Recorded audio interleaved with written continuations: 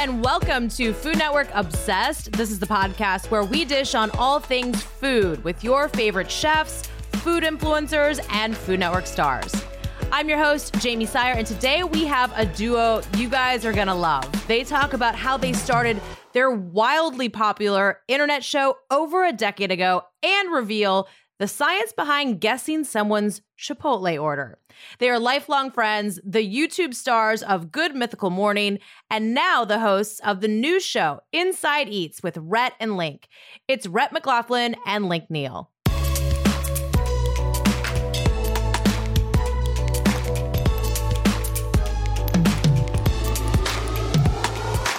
Rhett and Link, welcome to the podcast. Before we begin, I would love for each of you to just introduce yourselves so our listeners know whose voice is who as they're listening to this interview.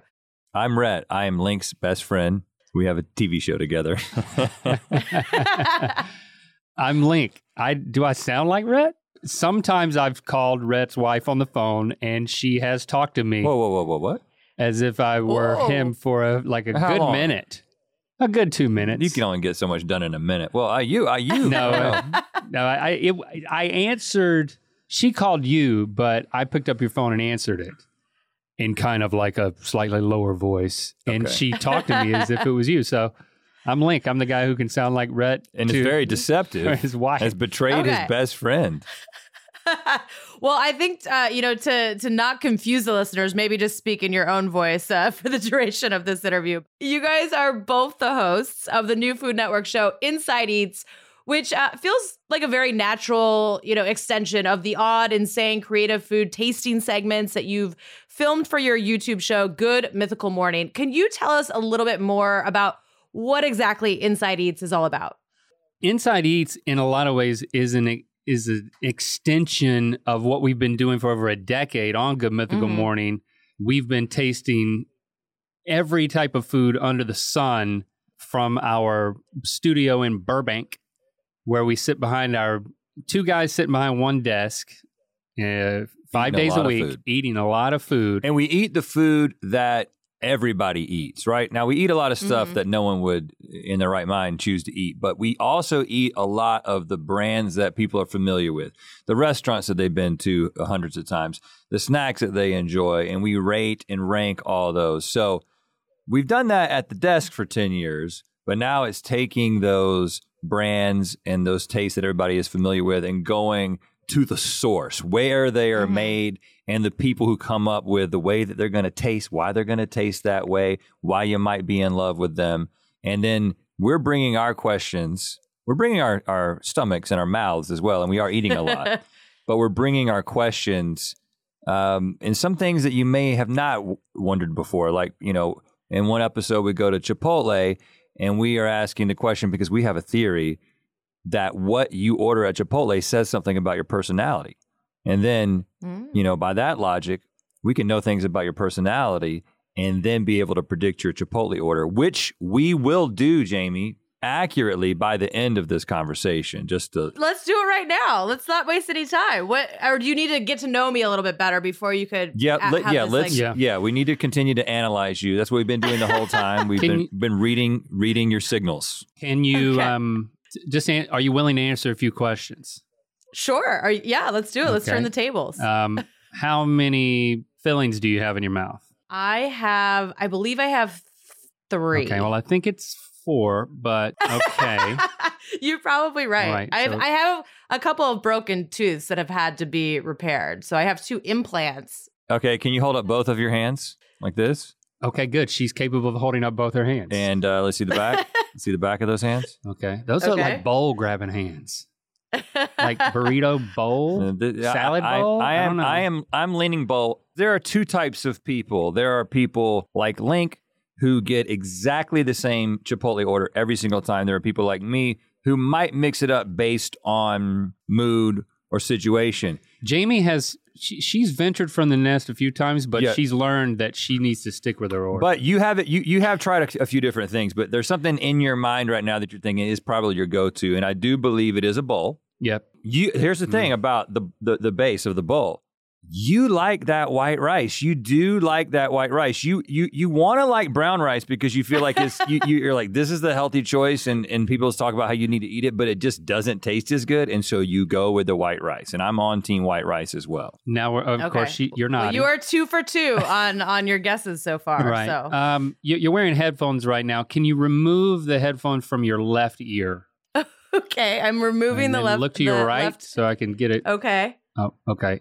There we go. All right. I wasn't able to see all the way to the eardrum, but I think that just judging by the pear shape of the ear hole, that we're definitely talking a protein of chicken.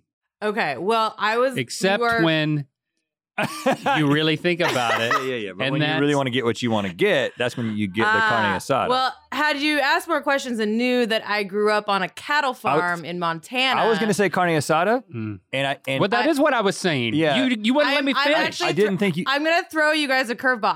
I go half steak, half chicken. Okay, that's where we were getting a. So we were getting a subtle chicken signal. We were and a subtle. We were totally right. Cattle signal. Yeah, and I was like chicken, and then it was like ... and so yeah. I was okay. So we're nailing. So we it. didn't let you finish. Yeah. Right.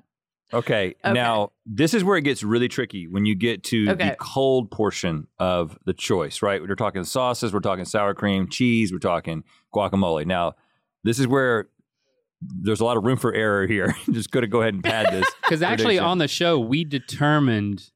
Well, I mean, we had to use a whiteboard and everything. We determined how many possible combinations of food dishes that can be created at the Chipotle line. And I'm not going to tell you the exact number, not because I don't remember it, but because I want you to watch the show. But I will say that's millions. what we call a tease in the business, right? Yes. I'm teasing that millions. You basically of legitimate combinations. You could make a different choice every time for the rest of your life, easily, even if you ate there multiple times a day.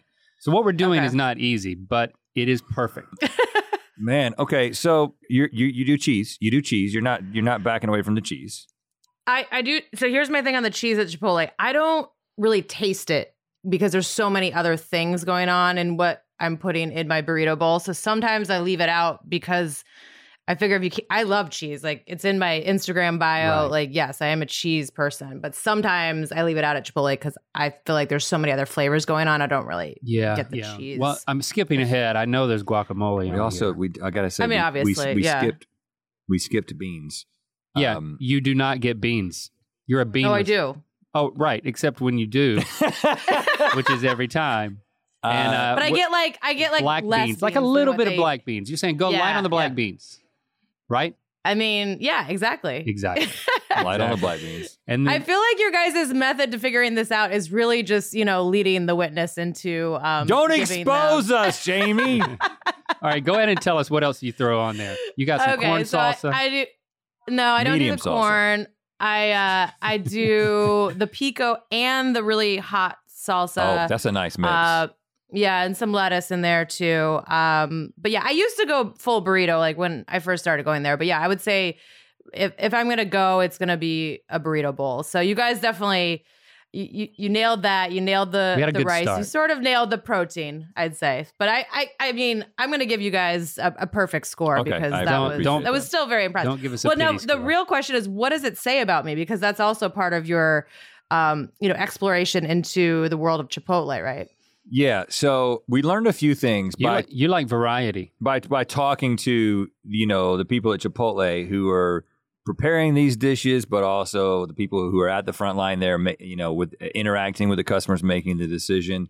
That's the position that we envy, right? And what we were really asking her, it's like, okay, you see people walking up, you've developed a sixth sense. This thing that we're trying to channel here psychically for you, when you work at Chipotle and you're on that line, you do start to get that sense. She's like, well, people with glasses like fajita veggies. Well, I thought she was kind of messing with me, but I mean, business people like burritos.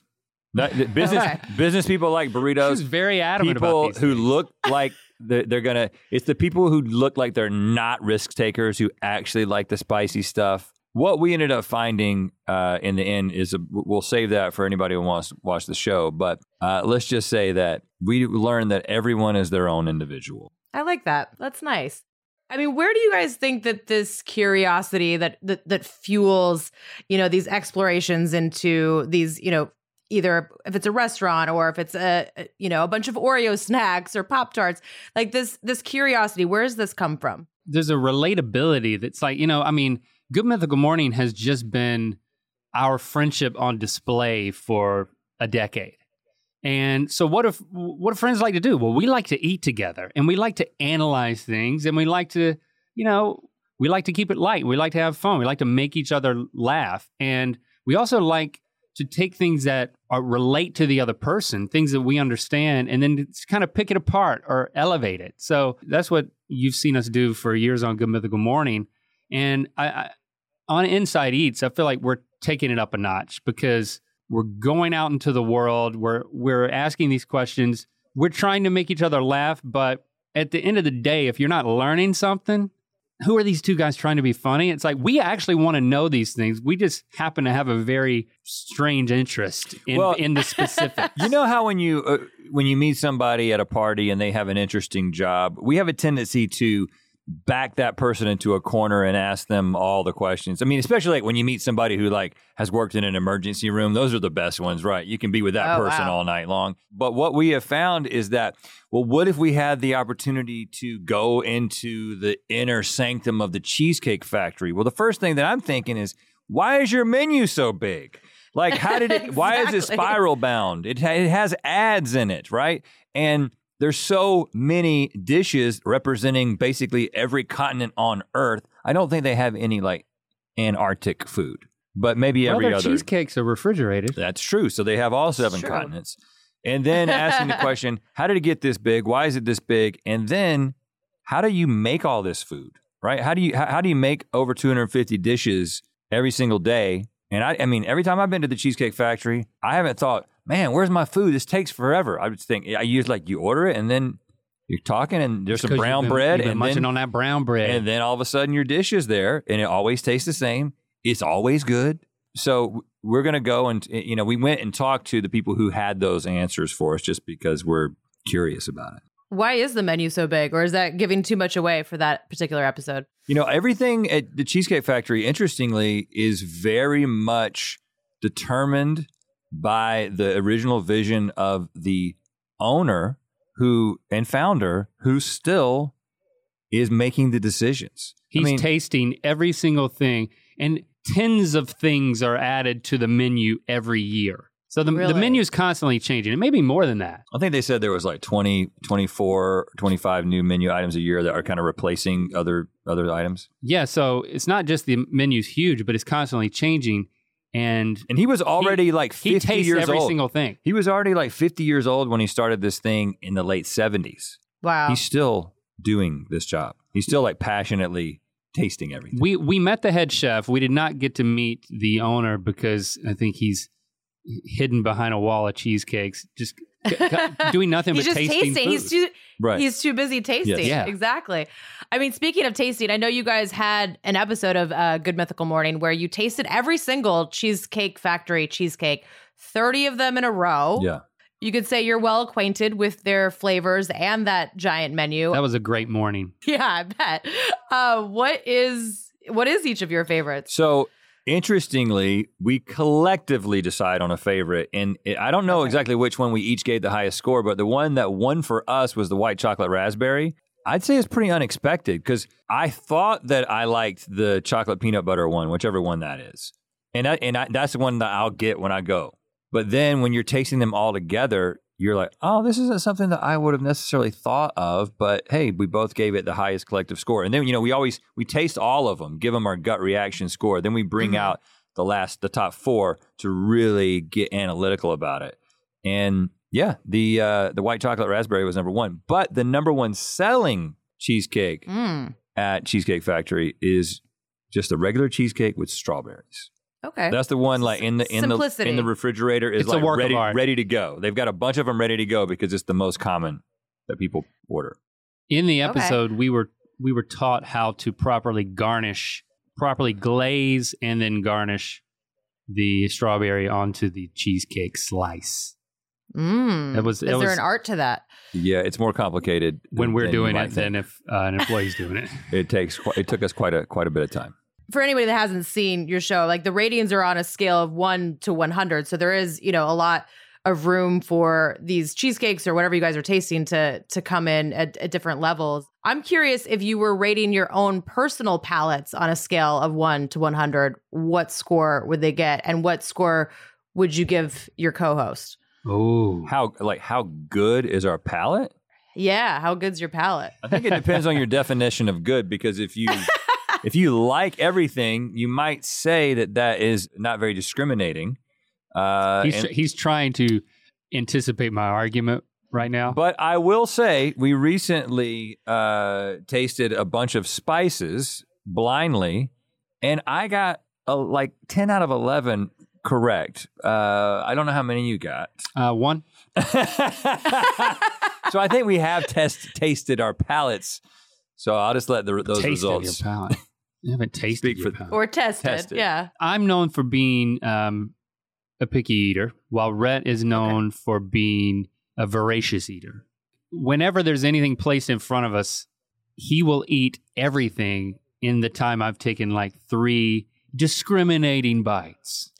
So I'm very analytical, and I have reasons for why I love things, as well as it just seems that everybody remembers the reasons why I don't like things. So I'm very opinionated. You spread your arms to the culinary world. I am very accepting. So we're very different. If Rhett hates something, you're like, whoa, that's got to be bad. That food has a problem. Wait, is there anything that you absolutely will not eat, Rhett? I have tried to make myself like liver, but I can't do it. I have some sort of visceral reaction to it, and people are like, well, you just haven't had it prepared right. Now, I can eat a pate, right? If you do the pate thing, I can take it that way, because there's something else in there, that takes the edge off. But if you do the straight up, people in the South, where we come from, will just take some chicken livers and just fry them up with some onions, and it'll smell real good. It'll look real good. I'll be like, today is the day. Because here's the thing. With me, when I don't like something, I make it a mission to like it.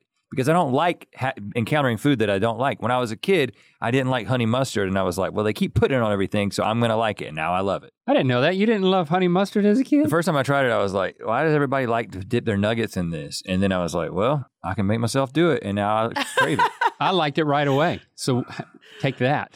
But I can't there's something about the fact that it's I don't know, the taste, the texture. I can't do it. Yeah, maybe. Okay, that's fair. It's the final frontier for me. Link, I know you said you're picky, but is there one thing that is top of the picky list for you? Yeah, I would say olives. I would say celery. I would say tomatoes. I would say cucumbers. But I like pickles. I also like ketchup. And I like a raw mushroom, but I don't love a cooked mushroom. Interesting. You like olive oil? I like olive oil, but I don't like olives. The oil of the olive is amazing. I don't like that green papyrus stuff that they wrap sushi in. Seaweed. Papyrus. I mean, that stuff is nasty. But again, it's on. It's like licking an aquarium. But here's the thing, though. If you go back to young Rhett and honey mustard, every time you get sushi, unless you request it to not be seaweed, but it's just a huge insult to any sushi restaurant. But it's on everything. So you could just be like, I'm going to I'm going to like that taste. And then if I could do it as a child, you could do it as an adult. I've learned to like sushi in soy paper. Okay. And even like the raw fish, like some sashimi. I'm getting there. So it's not like I'm obstinate. I am open, but I'm also opinionated. But here's the thing is that because we're not chefs, if you hadn't picked up on that yet, we're tasters, right? And I think that between the two of us, we sort of represent a spectrum of people's palates as we interact with all these foods that everybody has a sense of familiarity with. So as a team, tasting all these things, because we're trying to sort of be, on Good Mythical Morning and on Inside Eats, we're trying to be like a conduit for your experience as the viewer, right? It's like, well, what would I do if I had to taste all this stuff? Can I trust these guys? And I think between a guy who likes everything and a guy who has a lot of stuff that he doesn't like, you get a pretty good collective culinary opinion at the end of the day. Yeah. No, I think it's like the every person's, kind of opinion or viewpoint of a lot of these foods. I can't do bell peppers and I cannot do mint chocolate chip ice cream. So those are my two. You had you had some issues with mint chocolate chip. I don't believe in mint in my desserts. Like I like mint in a gum. It's like toothpaste. Yeah. I love to brush my teeth twice a day. I'm fond of that feeling. But not with chocolate. I just don't want to eat it as dessert with chocolate. I agree. Speaking of ice cream, I know you guys also got to visit Cool House Ice Cream's flagship store to taste their flavors, maybe create some of your own. So if you could each have a signature ice cream flavor, what would it be? First of all, Cool House was an amazing experience. I mean, they're female owned. And there's like this, they got a great experimental energy to all of their flavors. They like to push the boundaries. I mean, they even made a French's mustard ice cream. And you can go down the freezer section. Did you try it? They didn't have it in stock that day. So it was a limited time some of them are more about the marketing, So if you go down the grocery store aisle, you won't see that one, but you'll see their churro stand ice cream next to Ben and Jerry's, and they're doing a great job. I love Ben and Jerry's, but they've got their own thing going. So when we were thinking about going there, we were like, okay, they're willing to go really far. Would they allow us to make some ice cream flavors? Now, that wasn't your question. I don't want to reveal the ice cream flavors that we made. Right, because I think that what we ended up doing was creating ice cream flavors on that episode that were representative of us in some way. But they were extreme. All in the name of seeing where the limit of what is acceptable as ice cream is, because they had done so much, so they had been so experimental. We wanted to be like, okay, is there some place you can't go? Like we learned really quickly right at the beginning, we were like, is there a place you shouldn't go with ice cream? And they were like, fish. Yeah. Like you That's can't. fair. They had actually tried some kind of oyster ice cream or something they were like, seafood just doesn't translate into like a cold, creamy. As you think about cold, creamy seafood, like those words don't go together.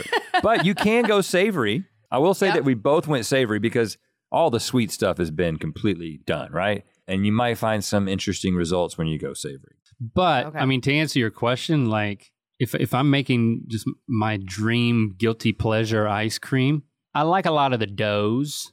A lot of the cookie doughs and the brownie batters and the... So you like some chunks in your I like some your chunks. ice cream. But I don't love a lot of crunchy stuff.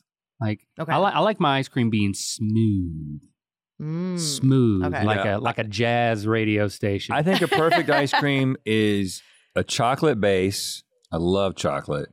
And there's a few places that will do peanut butter in chocolate, and they do those like bands of peanut butter. Like you'll get like to a pocket of peanut butter. Like a ribbon or something. Like a ribbon, yes. A ribbon of peanut butter. That is the word that I was looking for. Yeah. And Ben & Jerry's does a really good chocolate peanut butter. They actually had this limited time, or maybe it was Target only. I think we said it was the best peanut butter flavor because it was it's called Peanut Butter World. But it was chocolate base with peanut butter ribbons and then one additional peanut butter thing. That was some good ice cream. Probably cups, but I mean, when I'm at home, I'll just take some vanilla ice cream. I'll get it nice and soft, and then I'll get a scoop of my favorite peanut butter, and then I'll just mix that together and just make peanut butter ice cream. That's actually kind of what my boyfriend does. He does like a scoop, a spoonful of like some sort of chocolate-based ice cream with the peanut butter. And have you tried that? Have you done chocolate? No, I like the vanilla because I like it just to be peanut butter flavored. Like growing up, we would always have that like home churned ice cream, like homemade, and we would always have fresh peaches. It was always peach flavored. But the everybody Neils wants to make peach ice cream, and I love it. I love it. But nothing beats that vanilla. Except one year, we were like, Christy and I had just gotten married, and we were like, we're coming to the 4th of July thing. When you get married, I don't know if this is a Southern thing, but they give everybody a homemade ice cream maker that you never use. In fact, legally, you are not married unless you have one of those. Well, we're legal because we have one. Yeah. And so we're like, all right, first year of marriage, we're going to the 4th of July cookout with my family. We're going to bring our ice cream maker and we're going to make homemade ice cream. And we're making peanut butter. So like vanilla base with peanut butter. And hold on, it was amazing. But you broke out an experimental recipe on a family? Well, I mean, Christy did the heavy lifting. I mean, you got lucky. I was going to say, you never bring an experimental recipe to a gathering. You always try it with yourself. My family's not like yours. They're not going to disown me over ice. It was awesome. Is that the only time you have used the ice cream maker? Yes. I mean, it was amazing. I'm talking about it 22 years later, but we've never made it again. But you still have that ice cream maker. No, I don't have it. We got rid of it. I was like, you couldn't bring that. When we moved out to LA, I was like, you can't bring everything. I mean, of all the things that you guys have learned on this new show with Food Network Inside Eats, what's the most interesting fact that you've come away with? I think the most unexpected and interesting episode was we went to Beyond Meat. This is the first time they had let anyone inside with cameras. Well, yeah, because their workers go in. With cameras. But they don't take cameras usually. Because this is they have microscopes. This is a super proprietary process, and there's obviously competitors out there. Because what they're trying to do is they're not trying to make something for people who are completely plant-based. I mean, if you're completely plant-based, you can enjoy it. But they actually want someone who likes meat, likes the taste, the texture, the experience of meat, but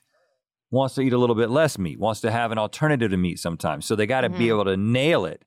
And we got to see not all the details. Like, we're not about to go out and start our own Beyond Meat. They didn't give us all the, and even if they had explained it to us, we've been on the internet for too long. Our engineering degrees are no longer applicable, so we would have forgotten it anyway. But the process to get the color right, to get the texture right, to get the taste right, that's happening on literally a microscopic level. I was like, I had no idea. Like, going into their facility wasn't like going into a restaurant. It was like going into a lab, and we had to wear a lot of protective gear, like you talking about gloves, beard guards, hair nets. Oh, Link, what about you? Is that the one of the more interesting things that you learned, or do you have another one? They had this machine there called the E-Mouth, and they would put their Beyond Meat patty down there, and then it would munch it. And they were able to measure like the bounce of the bite. It was a robot mouth. It was a smusher. Yeah. What was the process of filming this show like compared to what you guys have been doing for over a decade now? Occasionally over the years, we would leave the desk of Good Mythical Morning and go and experience other people's jobs or strange things that we could immerse ourselves in. Like, literally, we went to a cereal factory one time, and then we said, if we provide a human-sized cereal bowl, will you provide enough cereal and milk to go in it so that we can literally submerge ourselves in cereal? And it was like we had gone to heaven. But, I mean, there's so many episodes of Good Mythical Morning, and with all the other things that we're doing here at Mythical Entertainment, it's like, we don't get out that often. So that was an exciting part of the show. I can't remember your question anymore because now I'm just thinking about cereal. Well, because, with Good Mythical Morning, it's a daily show. Like, we don't have the time to go out and interact with people, but we love doing that. And like I said, when you go to the place where this stuff is made and talk to the people who know about it and know the processes and can answer our questions and show us all these things that we could never see on our set, that takes time. So just the process, and sort of there's the difference of working on an internet show and then kind of go, and we've done the traditional TV thing before, a couple of times, but we haven't done it for many years, and getting back into that world, and it's just a different process. But I think that one of the exciting parts of it that I think helped to create what Inside Eats became is figuring out how to have this collaborative process with Food Network to be like, we've got our idea of how we're going to be asking these questions and engaging with these people. We've got the things that we want to know. And then you quickly learn things. It's like, well, and we're making a show for a network where everyone watching, they don't just want to see two dudes cutting up. They want to see food, right? I mean, I think about the way that I enjoy Food Network, and it's because, as we've already established, I love to eat. I like looking at food. If I'm not eating it, I would like to be looking at it at all times. And so close-up, slow-mos. Yeah. What we don't do on Good Mythical Morning is if we're talking about an Oreo, we don't all of a sudden have this beautiful slow-mo shot of an Oreo that makes you just want to take a bite of it. But on Inside Eats, if we're talking about something, you're going to see it and it's going to get almost smell-o-vision close to you, right? Good. Like, Yeah. All right. I can't wait to watch it. and you're going to be very, very hungry. I like to get hungry. Up next, Rhett and Link talk to us about Good Mythical Morning, which has been an internet sensation for over a decade.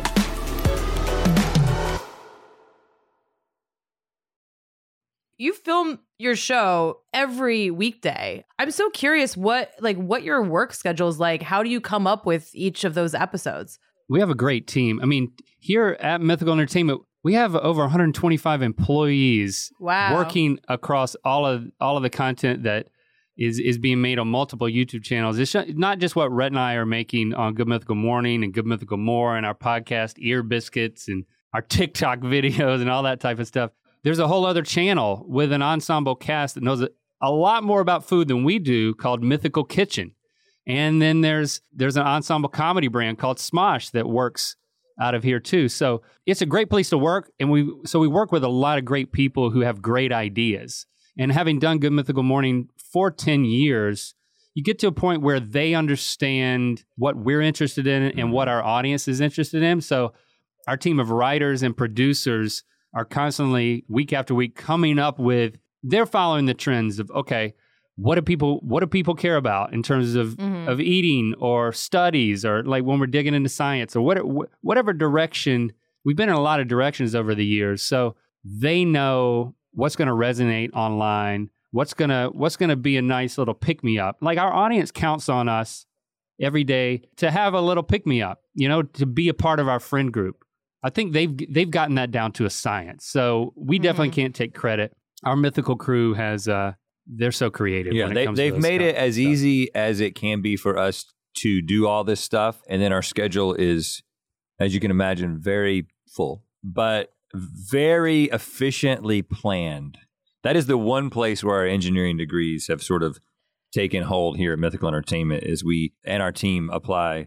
We go as efficient as possible to do all the things that we do. Yeah. I mean, that's fair. I mean, you have, like you said, you have 125 employees now, but let's take it back to the beginning just for a moment. I mean, this is not news to your fans, but perhaps for some of these newer, Food Network fans that you're gaining through this podcast and through your new show. I mean, how did it all start and how has it evolved over the years? Yeah, the reason why we can give each other such a hard time is because we've known each other since first grade. We're not spring chickens anymore. We're in our mid-40s. So it's like we've endured each other for quite a while. And you're not sick of each other yet. Well, don't put words in our mouth. That's a relative term. We're beyond that at this point. Yeah. So we met in small town called Bowie's Creek, North Carolina. It was the first day of first grade. We were both held in from recess for writing nasty words on our desks. And our punishment, our teacher, Miss Locklear, said, while everybody else is outside, you got to stay in here and just color pictures. And the pictures she gave us were of mythical beasts. And so now that's the origin story of our friendship. And that's why the name of our company is Mythical. That's why our fans call themselves Mythical Beasts. And that's where Good Mythical Morning comes from. And after that, meeting at that point, we became best friends and been best friends ever since. But in high school, we started to get this idea that we wanted to do something creative together. We didn't know what that was. Maybe filmmakers. The best example we had of an entertainer was a guy who came to the middle school dances and could like DJ them, but also maybe do magic, So I was just going to say, was he doing magic also? So that was an entertainer. Was he also like filming, the dance with a VHS recorder in the corner? Very much so, yes. Oh, no. Was that your dad? We know your dad. No, but it might have been my wedding DJ from back in the day. So we knew that ain't nothing wrong with a little magic at a wedding. We didn't know that we knew that we didn't want to do that. we knew we wanted to do something. So we actually did, no joke, a blood oath in high school. Whoa. We went out to the cow pasture that we frequented and sat on the big rock and the little rock that we also frequented, and did a blood oath with a sharp rock and just said we wanted to grow up and create something together. It was very, if you're going to set big goals, keep them very, very broad. Yeah. Vague. Very vague, because then you can say that you accomplished them later in life. And this podcast right now is it. Thank you. We've done it. Congratulations. You guys can retire now. No, you've been a guest on Food Network Obsessed. So we found every way that we could to entertain an audience. And when YouTube came along in 2006, we jumped right on that train. Pretty quickly made it into a business. Like I said, we got engineering degrees, but only did that for a little bit. And then found a way to throw together a living, because we were already each married with families when we started YouTubing back in 2006. So we quickly tried to find a way to make money off of it. And one thing led to another, and we ended up some of the videos that we were making back in 2010 or so got noticed, and somebody wanted to make a reality show. We were making these local commercials for businesses around the country, very real businesses and real people, but playing into the local commercial tropes, right? We met a guy in High Point, North Carolina, he had been a gynecologist in Cuba, but now he was a used car salesman in High Point, North Carolina. So his commercial was that he was an a Cuban gynecologist and American auto salesman, So sometimes these things just write themselves. So that got noticed, and we got a show on IFC called Commercial Kings, which moved us out to California. And that's when we were like, oh, this is where everybody who wants to be doing entertainment for a living is. And so you can very quickly assemble a team of really talented people. And that kind of started the process about 10 years ago of building out what is now Mythical Entertainment. Amazing. I mean, well, like you said, you've been entertaining your audiences for over a decade now, and continue to do so on this podcast as well. So this has been so much fun chatting with you guys. I could talk to you forever, but I know you guys are very, very busy. So we're going to finish things off with a little rapid fire round, and then we have one final question that we ask everybody here on the podcast. All right. Favorite fast food item? McRib. I'm sorry. Shake Shack burger. Go-to karaoke song? Hello by Lionel Richie. I'm Gonna Love You Forever by Randy Travis.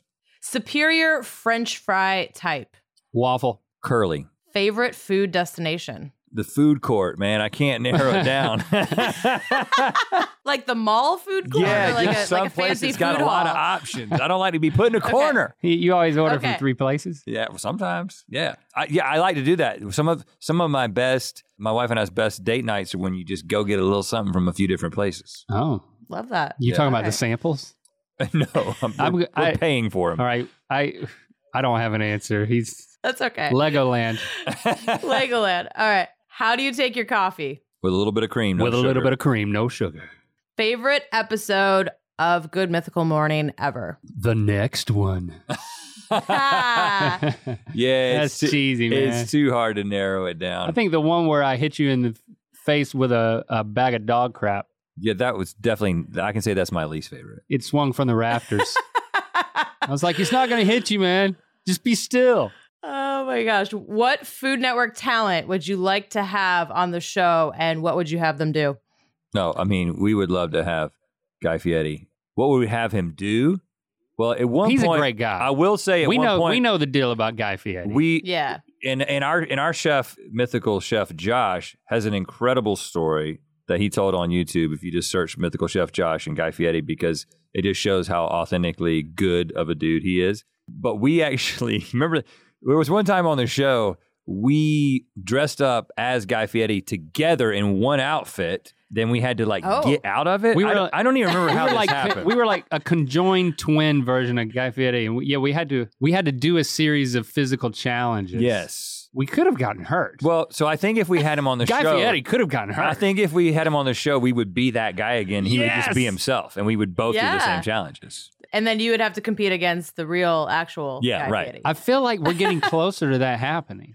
Yes. All right. We're putting it out in the universe right now. So perhaps we're just going to manifest this right here on the podcast. So our final question, we ask everybody this at the end of our interviews here on Food Network Obsessed. What would be on the menu for your perfect food day? So we want to hear, what you're eating for breakfast, lunch, dinner, dessert. There are no rules. Calories don't count. You can time travel, regular travel, spend however much money you want. It's your day. So we want to hear about it. Oh my goodness. Okay, breakfast. I would eat the smoothie that I eat every morning for breakfast. Gosh, I love my breakfast smoothie. There's a reason why I eat it every morning. What's in the breakfast smoothie? Protein powder. What's that peanut butter called that's made with almonds? PB Fit. Almond butter? Almond butter.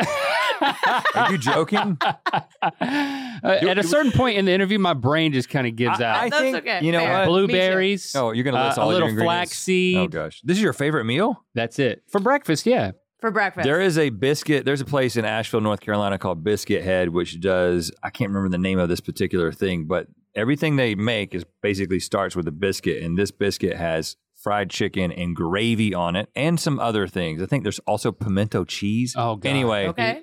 That's a good answer. that's breakfast for me. I'm not changing Okay, so my that's answer. breakfast. I'm going to take lunch and Okay. dinner together. And I'm going. Okay. And the reason I'm going to do that is because you haven't been on this show yet, but we have a show on the Mythical Kitchen channel called Last Meals, where our chef Josh actually prepares what you would want for your last meal. So I actually had to think about this already. And of course, now I'm realizing I'm doubling up on fried chicken because that was one of the things I would want. But you know what? It's all Why right. not? It's have your fried perfect chicken food day. again? Yeah, it's your day. I'm a huge fan of beans, specifically baked beans, and this is the same. complete food. You know, and if done right, it can be the perfect food. For nostalgia's sake, also taste sake, I'm a big fan of a pearl onion casserole. Now that may sound like depression I food don't even to know you, what that is. Yeah. but it's essentially like cheese and onions together. But the onions are those little tiny spherical onions that are just Yep. wonderful. But I would also have French onion soup because again, Ooh, okay. this cheese meets onion theme meets day old bread. Yeah. That's a really good thing. And then for dessert, I'm a red velvet cake with cream cheese icing guy. Okay. Let's hear the rest of yours, Link. I think I would go to Waffle House for lunch, and then I would get a bunch of scattered hash browns. I would get some soft scrambled eggs with cheese and onions, There you go. and There you a go. pile of crispy bacon. And then I would move to dinner, and I'd probably get some of my nanny's fried chicken. Can she make that from the grave? Is that Oh, like? God. Absolutely. There's Okay. no rules. Yeah. I'm Oh sure my- the recipe is lying around somewhere. No, she never wrote it No, down. you want her to make it for you. I agree. Yeah, I agree. I would resurrect my nanny. Oh, God. Have her make me her fried chicken was so good. I miss her more than her fried chicken, but it doesn't sound like it right now. I understand that. I think she would appreciate your affinity for her fried chicken. And then for my midnight snack, I would I forgot about have Raisin Nut brand cereal. And then for the milk that's left in the bowl, I would then pour some Raisin brand Crunch cereal Okay. and add more milk. And then There's two different raisin brands? and then when that was done with the milk that was left, I would add some Frosted Mini Wheats. And the way that milk after 3 bowls of cereal is just like it's a marinade. You basically know everything you need to know about Link, and that he starts his day with a flaxseed smoothie and ends it with double raisin bran. With some fried chicken sandwiched in Yeah. between. I love it. Am I being No, judged right now? No, absolutely not. There is no judgment on that final food question. No, this has been such a delight talking to both of you. Cannot wait to watch the rest of the season of Inside Eats. I think everybody's really going to enjoy it, and I can't wait to see what you guys do next. Yeah, this has been a pleasure. Great to meet you, Jamie. Oh man, I cannot imagine the shenanigans those two get up to. For more of them, check out Inside Eats with Rhett and Link Sundays at 10:30, 9:30 Central on Food Network and streaming same day on Discovery Plus. Thanks so much for listening, and make sure to follow us wherever you listen to podcasts so you don't miss a thing. And if you enjoyed today's episode, please rate and review. We love it when you do that. That's all for now. We'll catch you foodies next Friday.